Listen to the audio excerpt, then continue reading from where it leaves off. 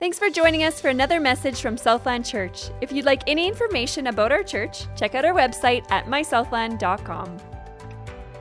We are in part 7 of our series in the book of Matthew, and so far Pastor Lauren and Pastor Stefan have done an incredible job at setting the plate before us. They've given us some incredible messages, so I thought I would quickly rattle off a bit of a recap so that if you've missed, go back and watch them. But I wanted to give you a little bit of a flavor of what we've been talking about as a church. So far in our series on Matthew, we've traced through the genealogy of Jesus and God's redemption as seen in that genealogy, and we see how a tender shoot grew up. Jesus was called a tender shoot, and we see in the genealogy how God just traced his plan of redemption through Jesus. And then we read about the miraculous events surrounding Jesus' birth and the hardships of his early years, and not just hardships for himself, but also for the families and people around Jesus in that time as they struggled under the leadership of tyrant rulers. And then we looked at the life and the calling of John the Baptist, and Lauren's message on whose agenda do we live by. That one really resonated with me. Whose agenda do we live by? He must become greater and I must become less. Then Jesus steps into his public ministry, but first a short detour into the dead center middle of nowhere to pray and fast. And that should challenge us. If that's Jesus' approach to ministry, is first, let me stop, pray and fast. That should teach us something. And then Jesus calls his disciples simple fishermen, ordinary, simple fishermen. He says, come and follow me. We have hope. And then finally, these past couple weeks, we've been treated to the Beatitudes in the Sermon on the Mount, or the Talk on the Rock, as Pastor Lauren calls it. And what a sermon that was from Jesus. You know, I was thinking about it as Lauren was preaching on it, and I said, you know, if by God's grace I get the chance to continue preaching throughout my lifetime, I pray that my final sermon, after much prayer and practice, can even be a shadow of the beauty of Jesus' first sermon. And that my life could reflect the truths that Jesus taught. And all of that brings us to today where I'd like to park, which is Matthew chapter 8. So if you have your Bibles with you, or maybe you have your phone on you, I trust you're not texting, but you can pull out, because it's good to follow along in God's word as we read these truths. So Matthew chapter 8 is where we're going to be spending time today. So, as we trace through Matthew chapter 8 this morning, I'd like us to first notice the first line. I don't want us to miss the first line. I believe that there is an important truth in the first line of Matthew chapter 8 that God would have us dwell on. So what I'm going to do is I'm going to start reading actually 2 verses prior in Matthew 7:28. And I'm going to read through till Matthew 8:1. So this is how Jesus concludes chapter 7 and then moves into chapter 8. Says this: when Jesus had finished saying these things, the crowds were amazed at his teaching because he taught as one who had authority. Notice authority is it's actually a theme throughout Matthew 8. Jesus' authority is demonstrated again and again. So they were amazed because he taught as one who had authority, not as the teachers of the law. When Jesus came down from the mountainside, large crowds followed him. So our very first point that I want to make is that Jesus came down the mountainside, but will you? Jesus came down the mountainside, but will you? Jesus, notice what he does. He preaches this sermon, he gets up and comes down the mountainside, and immediately he launches into ministry. See, one of the most dangerous things that we can do as a follower of Christ is to hear the word being preached or to read the word for ourselves, but then fail to act on it. And what I love about Jesus so much is that he came not only to show us the way, to tell us what the way looked like, but he also came to lead the way. Jesus practiced what he preached.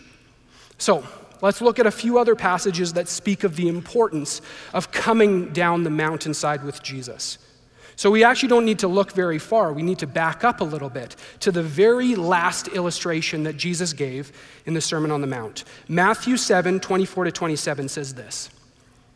Jesus gives this illustration. Therefore, everyone who hears these words of mine and puts them into practice is like a wise man who built his house on a rock. The rain came down and the streams rose and the winds blew and beat against that house, yet it did not fall because it had its foundation on the rock. But everybody who hears these words of mine and does not put them into practice is like a foolish man who has built his house on sand. The rain came down and the streams rose and the winds blew and beat against that house, and it fell with a great crash. It really shouldn't surprise us that Jesus concludes his Sermon on the Mount with a strong call to obedience. So notice in this illustration that Jesus gives, he says that difficulty will come on both people in this situation. Both people have the rain come down, the streams rise, and the wind blow against their house. And both people also hear the word of God. Those are their similarities. But the difference here between weathering the storm and not, Jesus says, is to obey his words, to practice, apply, and implement them into our lives. So it can't just stop at Bible reading. And I'm an avid Bible reader, and I trust you are as well. I personally love having a Bible reading plan because that helps me to pace it and helps it to become a discipline in my life. But it can't just stop at reading the Bible. It needs to transpire into action. Another example, the Great Commission, Matthew 28, 19 to 20. We talk a lot about this passage, and we will continue to talk a lot about this passage. It's the Great Commissioning of Jesus. This is how he concludes the Gospel of Matthew. And he says, "Go and make disciples of all nations, baptizing them in the name of the Father and the Son and the Holy Spirit, teaching them everything I have commanded you." But wait, I missed a part, right? I think I missed a part anyway.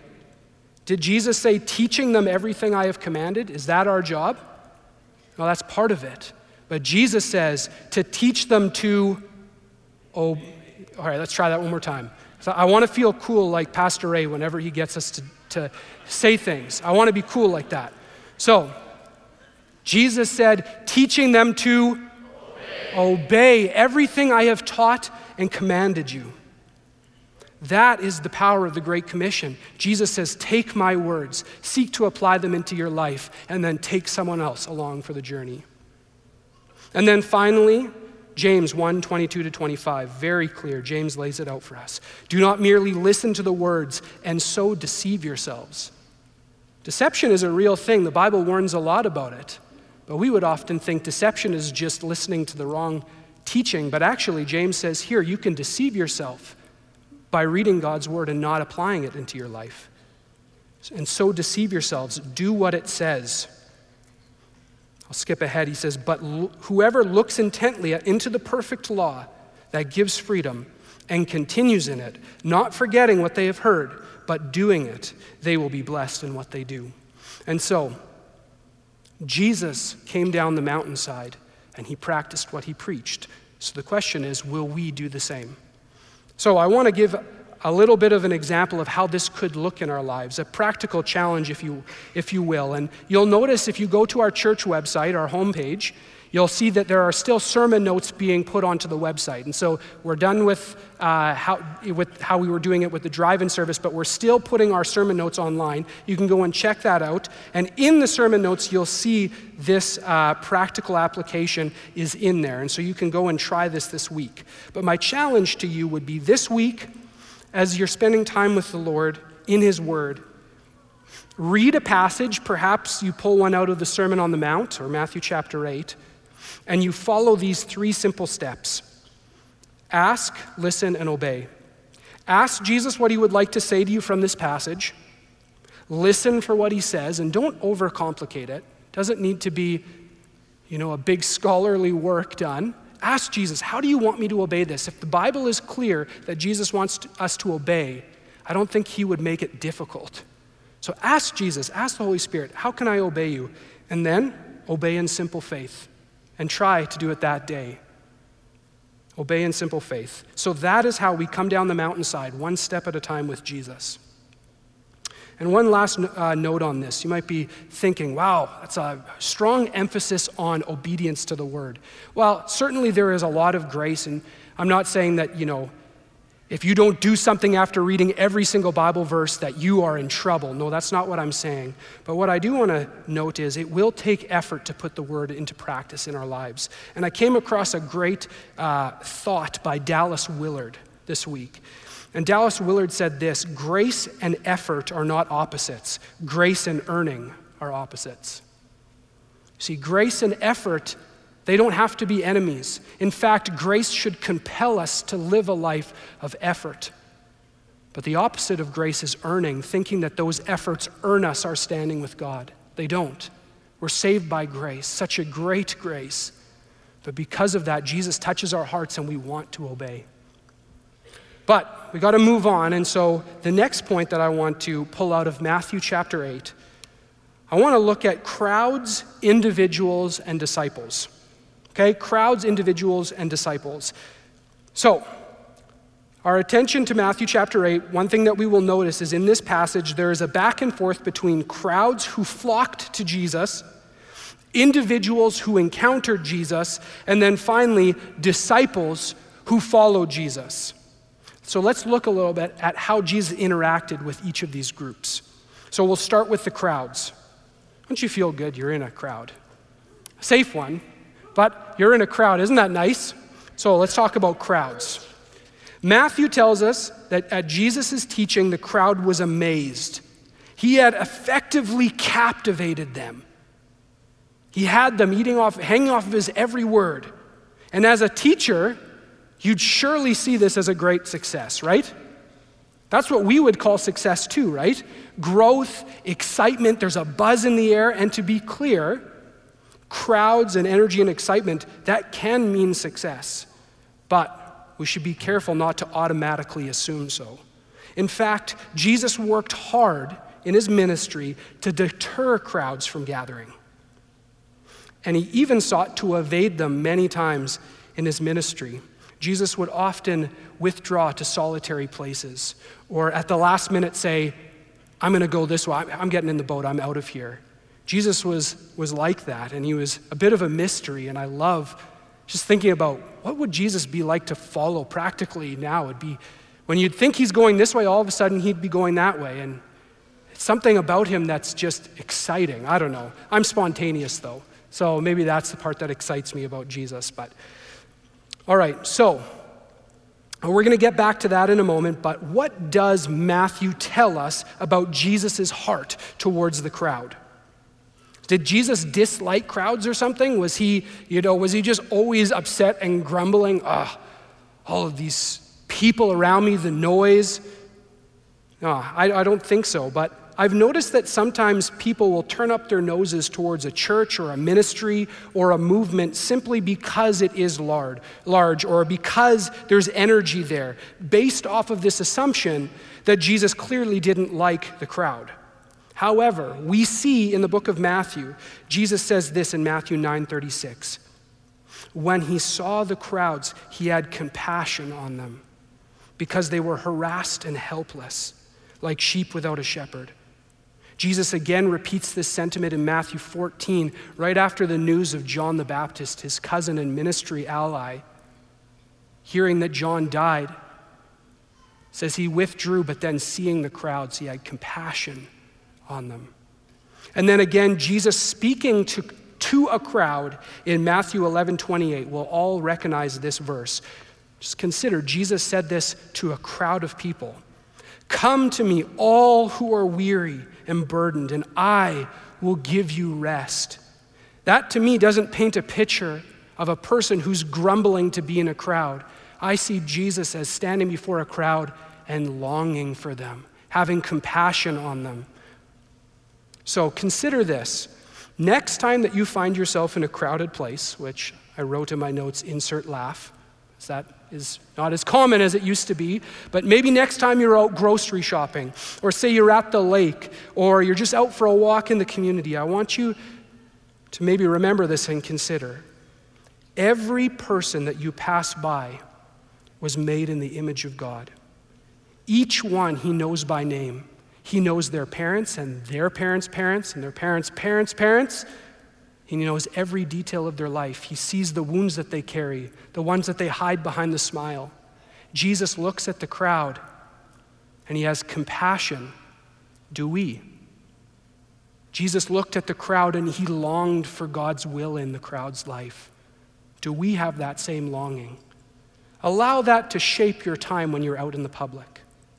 Ask God to give you a heart of compassion for the crowd. But next we're going to move on to the individuals. So we covered the crowds. Jesus saw the crowds and he had compassion. But then it's interesting that Jesus chooses to move on from the crowd in order to seek out the individual, which should tell us something about Jesus' motives. He wasn't looking for stardom. He wasn't set after a stage with big lights, but rather he was compelled by his love for people. I believe that when we stand with Jesus in eternity, one thing that will become apparently obvious is his burning love for people.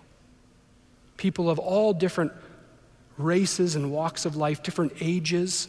Jesus' love for individuals. See, Jesus saw individuals in the crowd and he loved them. And maybe you're here today and you're wondering, in a big group like this, inside of a church building, does God really see me? Am I known by God? Does he know what I'm facing? You see him maybe working in another person's life, or you see him doing something really exciting over in that part of the world and you go, but does God know me? And I want to say yes. Jesus looks at the crowds and he sees the individual and he sees you. In Matthew 8 alone, Jesus interacts with several individuals, including, here's a list, a leper, a Roman centurion who was Gentile, Peter's mother-in-law, and 2 men afflicted with demons. All of these encounters and more were countercultural and radical interactions. See, Jesus didn't talk to people, how should I say this? When Jesus chose to talk to an individual, it turned some people's heads because they went, why would you talk with them? No, Jesus, it makes sense that you would give your time to a worthy person, but why to them?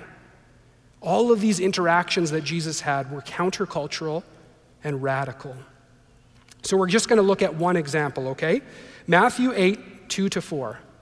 So this is right after Jesus comes down the mountainside. He's going to enter into ministry, and he comes across a man with leprosy. The word reads, a man with leprosy came and knelt down before him and said, Lord, if you are willing, you can make me clean. And Jesus reached out his hand and touched this man. I am willing, he said, be clean. Immediately he was cleansed of his leprosy. Then Jesus said to him, see that you don't tell anyone, but go and show yourself to the priests and offer a gift, the gift that Moses commanded as a testimony to them. I wonder, could it be, and I'm purely speculating here, but could it have been that somehow this leper overheard Jesus' sermon and he heard Jesus say, ask and it will be given, seek and you will find, knock and the door will be open to you. And could it be perhaps that this leper went, if ever there was a time to be bold, it's now. I speculate, but either way, this is a surprising passage, a very surprising passage, although it may not be to us if we don't understand the significance of what's happening. You see, lepers were outcasts of the day in every sense of the word. As one commentator put it, the leper was an outcast from normal society. The sufferer was not only potentially a health hazard and likely to be physically objectionable, but he was also ceremonially unclean. You see, it was a double offense. Not only was there the health hazards which resulted in physical spacing between the sick and the healthy, but there was also the matter of their ceremonial standing before God and members of the religious community. A leper was considered unclean according to the law, and therefore they were to be avoided at all cost. In fact, interesting note, lepers were required by law to wear torn clothing, to cover their face, and to call out, unclean, unclean, whenever they entered into a crowd of people. Could you imagine spending your entire life carrying that weight? I mean, I think about Think about it. The things that we carry inside that make us feel ashamed and separated from God and other people. But this leper had to call out every time that he was around a crowd, "Unclean, unclean," making this boastful public declaration of his unworthiness. Could you imagine what a life like that would feel like? So what do you think it meant to this man when Jesus not only tolerated his presence? Jesus was actually a person who didn't boot him out of his presence, but in fact, he bent down and touched him. What would that have meant? See, it's important to note that this passage does not say that Jesus healed the leper, but rather it says that Jesus cleansed the leper, which is significant. And it's significant to all of us because all of us ought to approach Jesus just like this man did. You see, his uncleanness bore physical signs on his body, but the Bible says that before a holy God, everyone is unclean. We are all unworthy of being in the presence of Jesus. And sometimes I think that the fact that our uncleanness doesn't bear physical manifestation can actually trick us into this illusion that we're better than we think we are. I'm not trying to tear people down or go on an angry rant, but the truth is, in light of the cross, the Bible does say the cross was necessary because we are unclean. All of us have fallen short of the glory of God. All of us bear the marks of unclean, unworthy, because of our sin. And so, question, do we approach Jesus with the same boldness, humility, and urgency that this man did? Look at how urgent he was to get before Jesus and to say, Lord, he knelt before him and said, Lord, if you are willing, you can make me clean. This man was saying, I know you can do it. I know you can do it, Jesus. Do we approach Jesus with that kind of boldness and ask him to clean us, to ask him to sanctify us, to make us holy, to help us in our areas of weakness with that kind of urgency? And the second question is this: do we write people off as unworthy of our time and our love? You see, Jesus interacted with a crowd that loved him, but he paused to give attention to an individual that desperately needed him. And my fear is that sometimes we are so busy in the crowd of our life or in the busyness of our life that we pass by the needs of an individual. And that might be the most beautiful sacrifice we could ever make for Jesus, is to say, this individual matters to God, and so this individual matters to me. Does our life have space, and does our life have room to love the individual? I think Jesus not only commanded us, but he also modeled the way, amen? Jesus loved the leper, and he cleansed him. All right, we're going to move to our last category now and head towards the conclusion of today's message. The last category is the disciples. This category we find throughout the Gospels as those who are known as his disciples. Jesus saw individuals and he called them to be disciples. But first, let's give pause and ask, what is a disciple anyway? Well, plainly, a disciple is one who sits under another's teaching. Practically, a disciple is one who follows their teacher. Where he goes, they go. What he does, they attempt to do. This wasn't uncommon in Jesus' day. See, rabbis and teachers had disciples. We also know that John the Baptist had disciples, and he sent those disciples to ask Jesus questions. So it wasn't like the world had never seen a teacher who had disciples. Jesus had disciples too, and he called those disciples to follow him.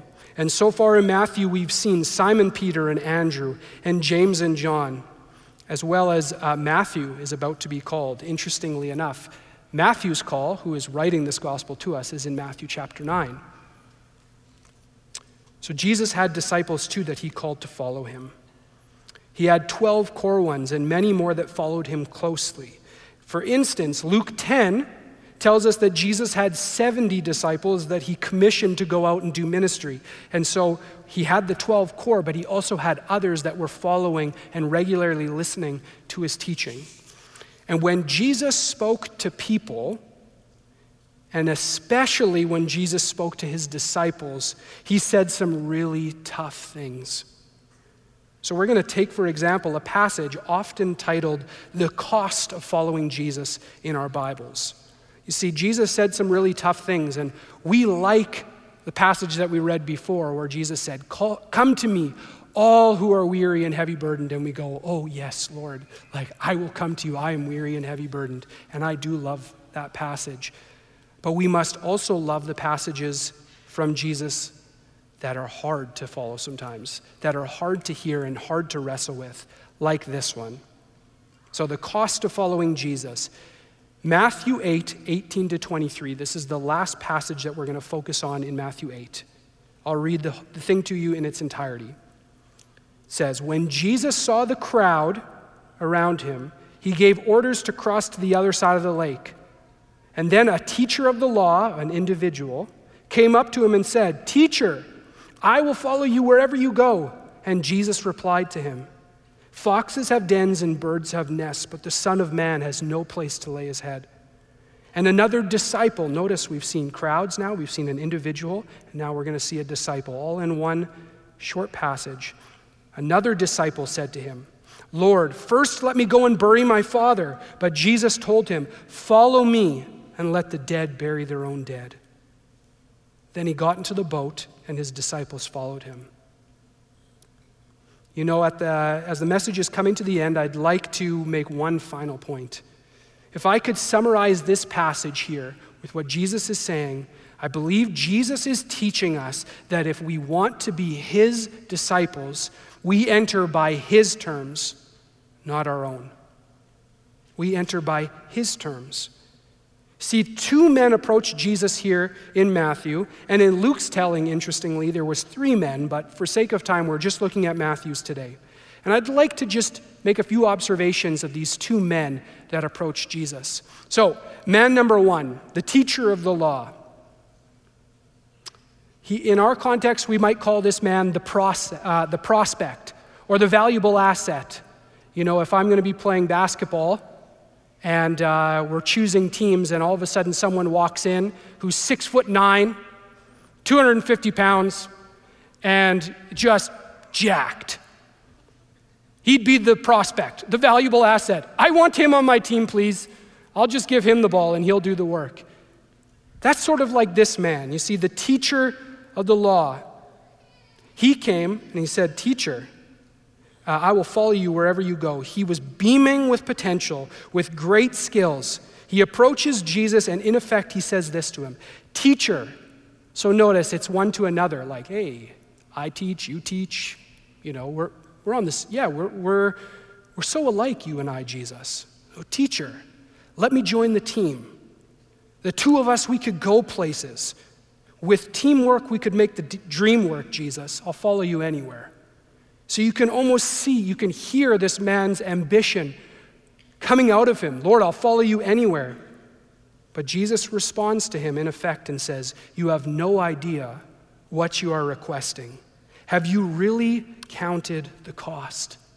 He says, "Foxes have dens and birds have nests, but the Son of Man has no place to lay his head." The Message translation says, we're not going to be staying at nice hotels. That's essentially what Jesus is saying. Have you actually counted the cost, young man? This isn't going to be, a walk in the park. Jesus isn't impressed. And here's the truth. He's not impressed with you either, or me.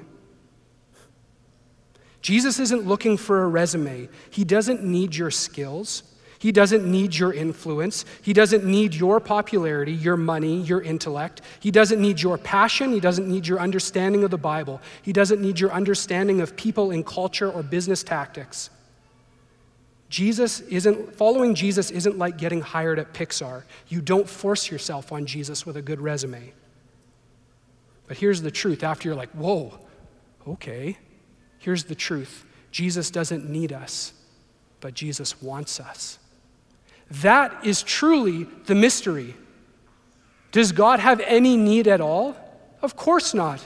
He doesn't need anything from us. If he did, he would cease to be God. But in the great wisdom and mystery of God, yet he desires us. He wants us. He wants to use your giftings. He created you with a skill set. He created you with a way of thinking, and he wants to use that. But we must be very careful to ever think that God needs us. He doesn't. Well, then there's the second man, the disciple with duty. And yes, I just said duty, and you'll have to get over it, okay? But it was the best thing I could say, the disciple with duty. And some people who aren't getting it are like, what? It's so funny about that. Ask your neighbor. Okay, so this passage seems to indicate that while man number one offered his services to Jesus, man number two was asked to follow by Jesus, and what we are reading is his response to that request. If you go back and read it, it's another disciple said, Lord, first let me go and bury my father, as in Jesus had said, hey, you should follow me. And he said, well, first I have to go and do something. You see, so he actually responds with a totally legit responsibility that he must first attend to, which is burying his father.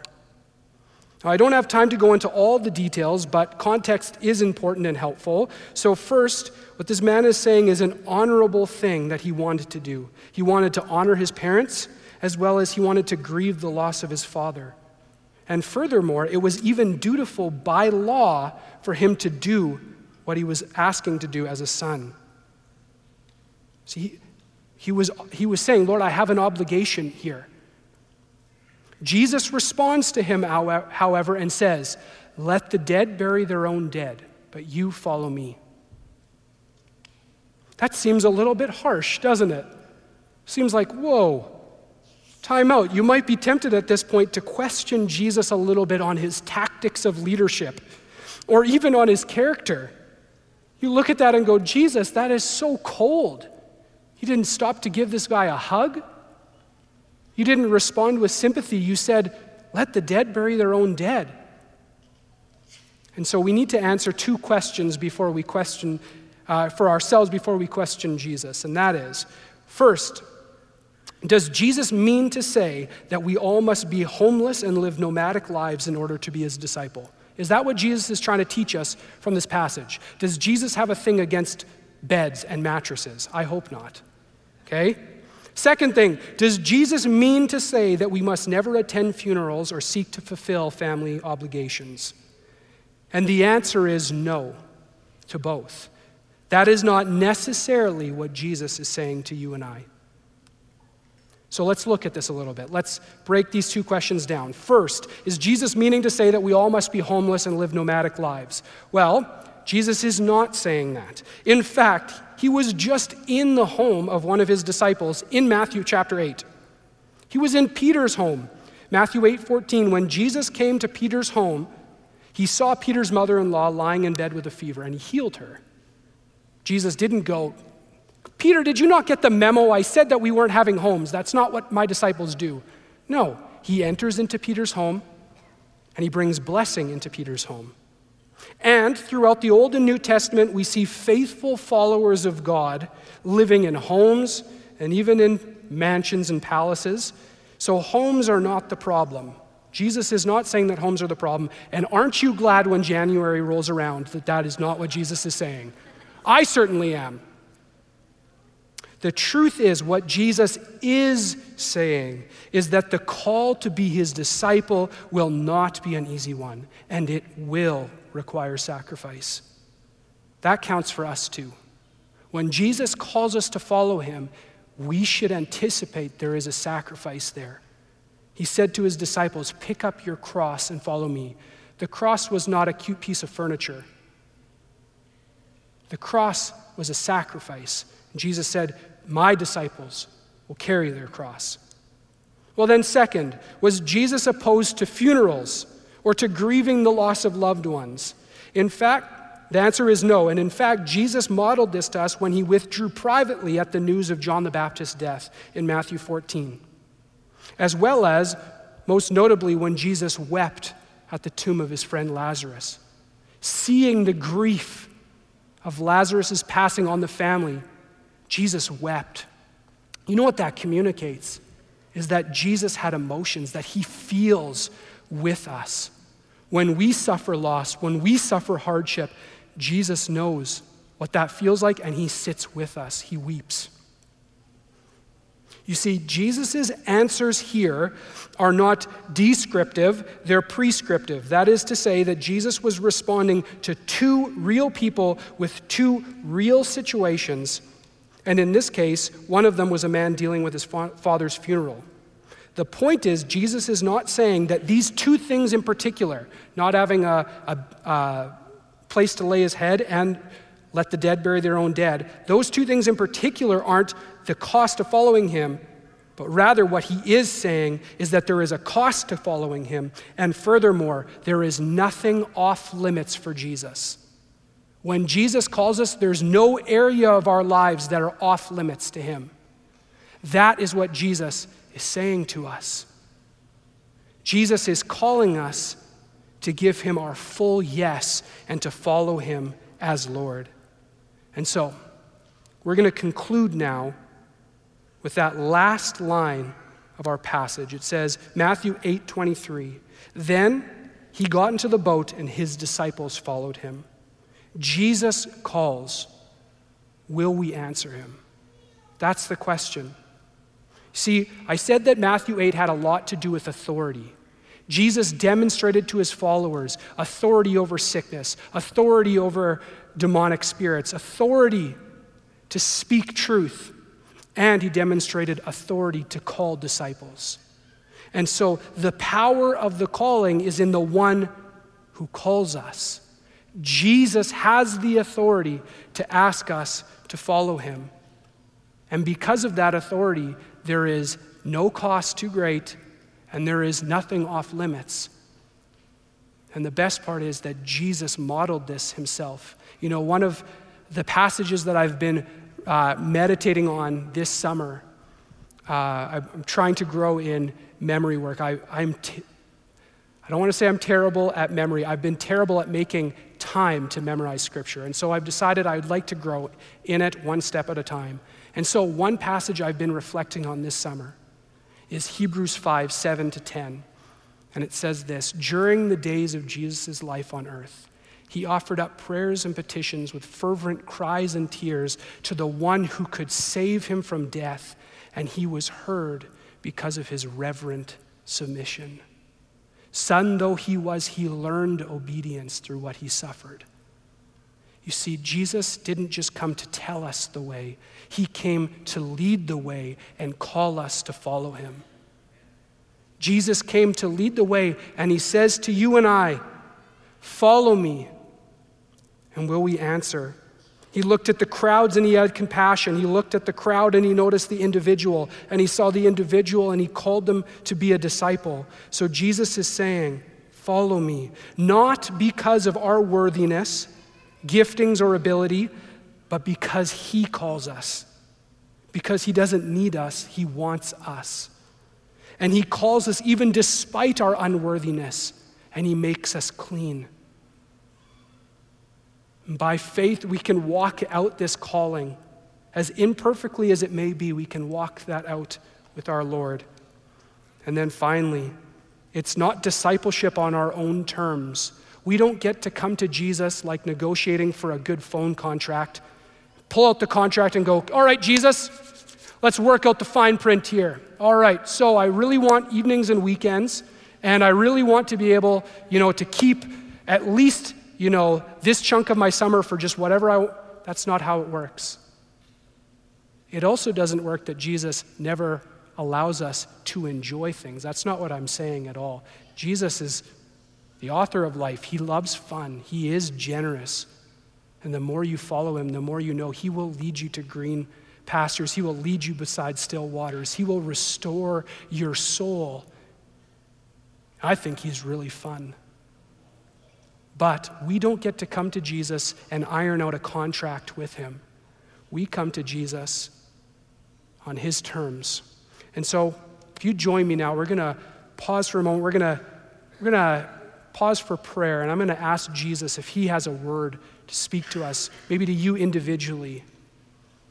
Maybe you're in the category, as I mentioned earlier, of an individual in the crowd, and you're going, does God really know what I'm going through? And maybe Jesus wants to assure you this morning that he knows it, he sees it, and he's with you. Or perhaps there's an area that you've been wrestling with God, and he's saying, follow me, and you're in the mix of trying to unclench those hands and say, Lord, I want to, but I'm just not sure I have the strength. And he's saying, come to me. Come to me. I am gentle, and I want to give you rest. So let's just bow for a moment. Jesus, I ask you now that you would, by your Spirit, minister to your church. Father, we know that the calling is great. To follow you means to give up our lives to. We lay it down before you, but we do so because you led the way. You modeled that submission to the Father, the reverent submission. And you obeyed your calling. So we can obey you, Jesus, by faith. I ask you now that you would speak to us. Where is an area of our lives that you would like to speak to us about, Father? Lord Jesus, I thank you so much for your goodness. I thank you for your grace. Jesus, thank you that you see the crowds and you have compassion, and I pray that you'd teach us to be like-minded. And you see the crowd and you notice the individual. And Father, I pray that you would remind us as we go throughout our week, throughout the busyness, to not rush past the needs of an individual, but to willingly share that which has been given to us, the love of Christ, with those that we pass by. And Jesus, I also pray that you would empower us to walk out the call of being your disciple, to follow you. Oh, Jesus, we love you. God, we thank you so much for this time. In Jesus' name I pray, amen. All right, well, those joining at home, thanks so much. Don't forget there's baptism live streamed at 12:30 if you would like to join for that. And that's it. Have a fantastic weekend. Thanks again for joining us for our weekend message. If you have any needs or prayer requests, please give us a call at 204-326-9020 or email prayer@mysouthland.com. Once again, our phone number is 204-326-9020 and the email address is prayer@mysouthland.com.